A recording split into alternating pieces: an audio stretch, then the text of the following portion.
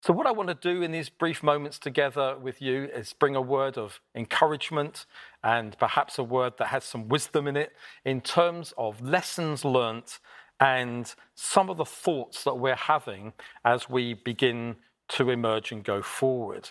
Actually, what I want to do is just look at two communities that are displayed in Scripture, and I'm asking the question, if we become like these communities, won't we as churches across New Ground begin to be more effective in the mission that God has called us to?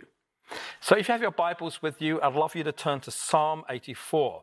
And there we find the psalmist describing a kind of community that I would love to be a part of, that I want us all to be a part of. Let's read from verse 5 of Psalm 84. Blessed are those whose strength is in you, in whose heart are the highways to Zion. As they go through the valley of Baca, they make it a place of springs. The early rain also covers it with pools. And they go from strength to strength. Each one appears before God in Zion. There's a lot here about holding ground, and there's a lot here about taking new ground as well. Just like to bring out quickly 4 points. The first is this, that comment, that phrase in verse 5. Look at it with me. It says that they found that their strength was in God alone. I wonder if this COVID pandemic has been an opportunity for God to come and endeavor to convince us that we should no longer place our confidence or our strength in our own resources, in our own support systems, in other things to try to get us through life or get us through the week that's to come.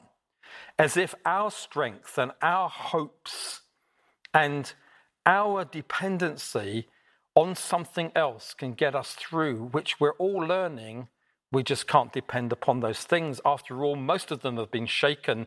It's like we've been stripped right back from many of these things that we've depended upon in the past. And there's a reason for that, a positive reason. And that is this, that we might come to the end of ourselves and self-dependency, and that we might be a people who understand God alone has all the resources that we need. His presence is all that we need. His power is all that we need. And as we begin to depend upon him, as this community in Psalm 84 found for themselves, then we are able to move forward fully in all the purposes of God. I wonder what God will do through a community who's learnt this lesson, all my strength is in you. What will God do through such a community like that as we move forward? Secondly, I'd like to pick out this phrase, which it says in the same verse, in whose heart are the highways to heaven. That's talking about a people who don't live for the here and now, but they're looking for something in the future. It's talking about a group of people whose hearts are actually placed in eternity. And it's a wonderful reminder to us of the fact that we're not supposed to live in the here and now. This world is not our home, but we have something beyond. I believe COVID's been a wake-up call, hasn't it, for lots of people who don't yet know Jesus. It's reminded people that this world is very temporary. It's reminded people that it doesn't go on forever. It's reminded people that every one of us will die. It's God's grace waking people up to face eternity. But not only for the unbeliever, I believe also for us as believers as well. It's meant to be a wake-up call for us. What do we live for? The Apostle Paul said, for me to live is Christ, to die is gain. If you and I believe that eternal life, death, is to gain something, surely it will change the way we live in the here and now. I'm reminded of this statement in Hebrews chapter 11 about God's people in verse 13. These are wonderful, wonderful words. Hebrews 11:13. These people all died in faith, not having received the things promised, but having seen them and greeted them from afar, and having acknowledged that they were strangers and exiles on the earth. That's what we are meant to be. For people who speak thus make it clear that they are seeking a homeland. If they had been thinking of that land from which they had gone out, they would have had opportunity to return. But as it is, they desire a better country, that is a heavenly one. Therefore, God is not ashamed to be called their God, for he has prepared for them a city. We want God to not be ashamed to be called our God. And he is not ashamed to be called the God of those who have eternity in their hearts. We're not called to settle here in this world. And I do think one of the greatest challenges for the church in the Western world generally has been this particular issue, that we are prone to become living in the here and now, distracted, earthbound, living lives for temporary things that are just passing.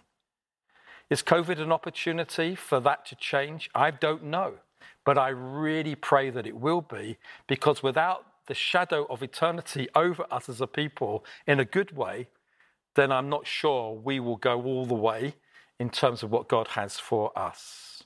Again, what will God do through a people who hold lightly these temporary things because their heart is placed on eternity? Thirdly, it uses this phrase in the following verse: as they go through the valley of Baca, they make it a place of springs. I love this sense of a people on the move. This community described in Psalm 84 are people who are going through something. And because they are going through and always on the move, they get to their destiny. You go through valleys. As the psalmist says, as I walk through the valley of the shadow of death, I don't stay there, I'm walking through it. We walk through wildernesses. Seasons don't last forever. You walk through a season into the next season. And this is seen as something positive. Going through valleys and wildernesses in Scripture are not seen as something negative. They're seen as something necessary. COVID could have been necessary for all of us, because there you grow and you learn and you have faith and you trust in a God that you can't always understand why he's doing the things that he does. And as they go through, as these people are on the move, they make a difference to the world around them. Notice this, it says they walk through the valley of Baca. The word Baca means weeping. Well, if there's ever a description of the last 20 months of the kind of valley we've all been walking through as a valley of weeping and loss and mourning, then surely it's been this pandemic we've walked through together. But here's the deal. If we will keep moving forward in God's purposes, we increasingly impart life to those around us. It says here, they make it a place of springs. And springs in Scripture talks about the water that gives people life. It makes a difference in the desert. And so for us as the people of God, if we will keep moving, what happens is we suddenly realize as Christians, we go through the same stuff as everybody else goes through. But there's a reason. And the reason is that we can show people that there is a different way to live. We actually become a blessing to a world around us that's shaken and empty and full of loss and dry and barren and fragile. How? Well, because of the way that we live our lives, of the way that we do community together as God's people. These things start to become attractive as we become a people who are salt of the earth and light of the world. I love Isaiah 61 and the description that we become a people anointed by the Spirit, and here's the springs that come out from us to change the valley all around us. We get to bring good news to the poor. We get to heal the brokenhearted. We get to set the captives free. We get to comfort those who mourn. We even are those who bring beauty instead of ashes. This is a great description of a people who are on the move. And fourthly, it says here in the next verse, verse 7, and they go from strength to strength. Each one appears before God in Zion. Love this idea that all the way through your life, you're going from strength to strength until you get to the end. There's no settling. There's no going backwards. God's purpose for all of us is to go from strength to strength. Now, I believe this COVID season is meant to take us from one strength and actually go into another strength altogether. It's strange, isn't it? Because in reality, I think a lot of us think the Christian life begins strong and slowly gets weaker. Begins with passion, but then it kind of dries out as the years go by. It begins with enthusiasm, and then we kind of get bored and used to the message and samey. That may be people's experiences, but it's not the will of God for our lives. There is a way to go from strength to strength, and I believe it's this. As we put our strength in God, as we have eternity in our hearts, as we keep moving forward in God's purposes and not settle, we will then go from strength to strength. It's not an age thing. It's not how many years you've even been a Christian. You can be a Christian just for a moment and actually go from strength to weakness. But it's God's will that as we emerge from this COVID pandemic, we actually emerge stronger, more robust. We may be scarred, a bit battle wounded, a bit kind of affected in some negative ways, but we also emerge re-envisioned, re-empowered, and ready to go again. I love what it says in Song of Solomon 8 verse 5, who is this that emerges from the wilderness leaning on her lover? It's a phrase that is worth thinking about. Will we emerge from this COVID pandemic as the church? Who is this? I believe it's talking about the church that comes out of a wilderness, leaning, more dependent, more strengthened than ever before because we're leaning on God. Does that describe you? Does that describe your local church? Does it describe us as New Ground? Some of us maybe feel, well, we're not there yet at all, but we will be because this is God's will for our lives. During the summer, I took some time out to read through the book of Acts, and I decided to read it very slowly, and I decided to read it very prayerfully. And I was saying, Lord, please can you show me from the early church, what are some of the hallmarks of a church emerging from this COVID pandemic? What are some of the things that we should look more like than we used to look like? And as I read, I was amazed at the remarkable similarities between the New Testament early church community and the community that I've just read to you from Psalm 84. The parallels are remarkable. And just in a few minutes, I just want to remind you of some of these. First of all, these people found their strength within God. Is that true of the early church? And when you read the story of the Acts of the Apostles in the early church, you find a people who are always dependent upon the power of the Holy Spirit. Everywhere they went, they expected believers to be empowered by the Spirit. Everywhere they went, they expected the gospel of Jesus having died and then being raised from the dead to be accompanied by signs and wonders and miracles. It was their expectation because Jesus was alive, and so therefore he'd do the same things as he did when he was on earth bodily. The Western church, perhaps more than anywhere else in the world, needs desperately a fresh outpouring of the Holy Spirit today. You may have been around for some time and experienced things of the Spirit in the past. Praise God. I hope that's been a blessing to you and wonderful, but we're now in a different place. And we need the Holy Spirit no less, but even more. It's time to hunger. It's time to thirst. It's time to ask God to move in your life as an individual, but across your church, your local church, in a fresh way. From the youngest child to the oldest person, a fresh outpouring of the Holy Spirit. Jesus said, how much more will your Heavenly Father give the Holy Spirit to those who ask, for those who hunger, for those who thirst? This New Testament community knew the power of the Holy Spirit in a way that we should know it too. And then secondly, this phrase, about eternity in their hearts. Yes, again, I found that the early church, one of its hallmarks was they lived under the shadow of eternity. They were shaped by the imminent return of Jesus. Consequently, they lived in the world, but they were not of the world. They made choices, lifestyle, decisions that they made because of eternity being so important. And this led on to them being opposed. The more they went forward, the more they were persecuted and opposed, but they didn't mind because this world's temporary anyway, and they've got a greater weight of glory than all the temporary fleeting suffering that they have to go through right now. It was worth it, the cost of following Jesus.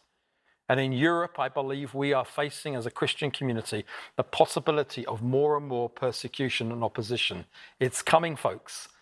But maybe through COVID, we've become a little bit more strengthened and more robust. It's not a time to give in and run away. It's a time to make a stand for truth and believe with all our hearts that God will come through. And every time the church is persecuted and opposed, guess what happens? It grows and becomes more effective than ever.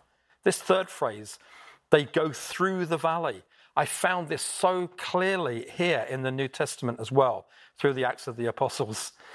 I found it as I read through it that these people were always on the move. They were an apostolic people. And I discovered this, because they're on the move, they were more flexible, more spontaneous, more risk-taking, less cautious than I am and many of us are today. They were adaptable. They were not settled. They were not passive. There's New Ground as a family of churches coming out of COVID. Could it be that we will less settle and become more mobile? Could it be we'll be less safe and predictable and more risk-taking and moving forward? I really pray that that is the future for us. The church emerging from COVID, more streamlined, a bit more messy maybe, a bit more kind of we don't know what's going to happen next. It's not all neat and tidy, but a different way of living and moving and even more effectively doing church to reach our community. Final thing I want to say is this, that we see in the Acts of the Apostles a church that goes from strength to strength. They really did proclaim the gospel within a period of 30 years, from 120 people locked away, frightened in an upper room, to the whole Roman Empire knowing the impact of people who bowed the knee not to Caesar but to Jesus alone. God can do that in our lifetime as well. Amen. Can I just say that many of our churches are taking up an offering to support the work of New Ground as we go forward. Some churches are taking up a corporate offering. Some are encouraging individuals to give. Some are giving online, etc. I just want to thank you for your generosity that's enabled New Ground to keep going through this period of time. And now I'd love you to be just as generous again today, not just to keep going, but to now fuel our mission together. That we will plant more churches, we will be sending out more apostolic teams, we will be training up new leaders, making an impact on our communities. We're going to finish today by hearing some scripture, again, read by people from different languages. This is a wonderful scripture, Ephesians chapter 1, verses 1 to 14.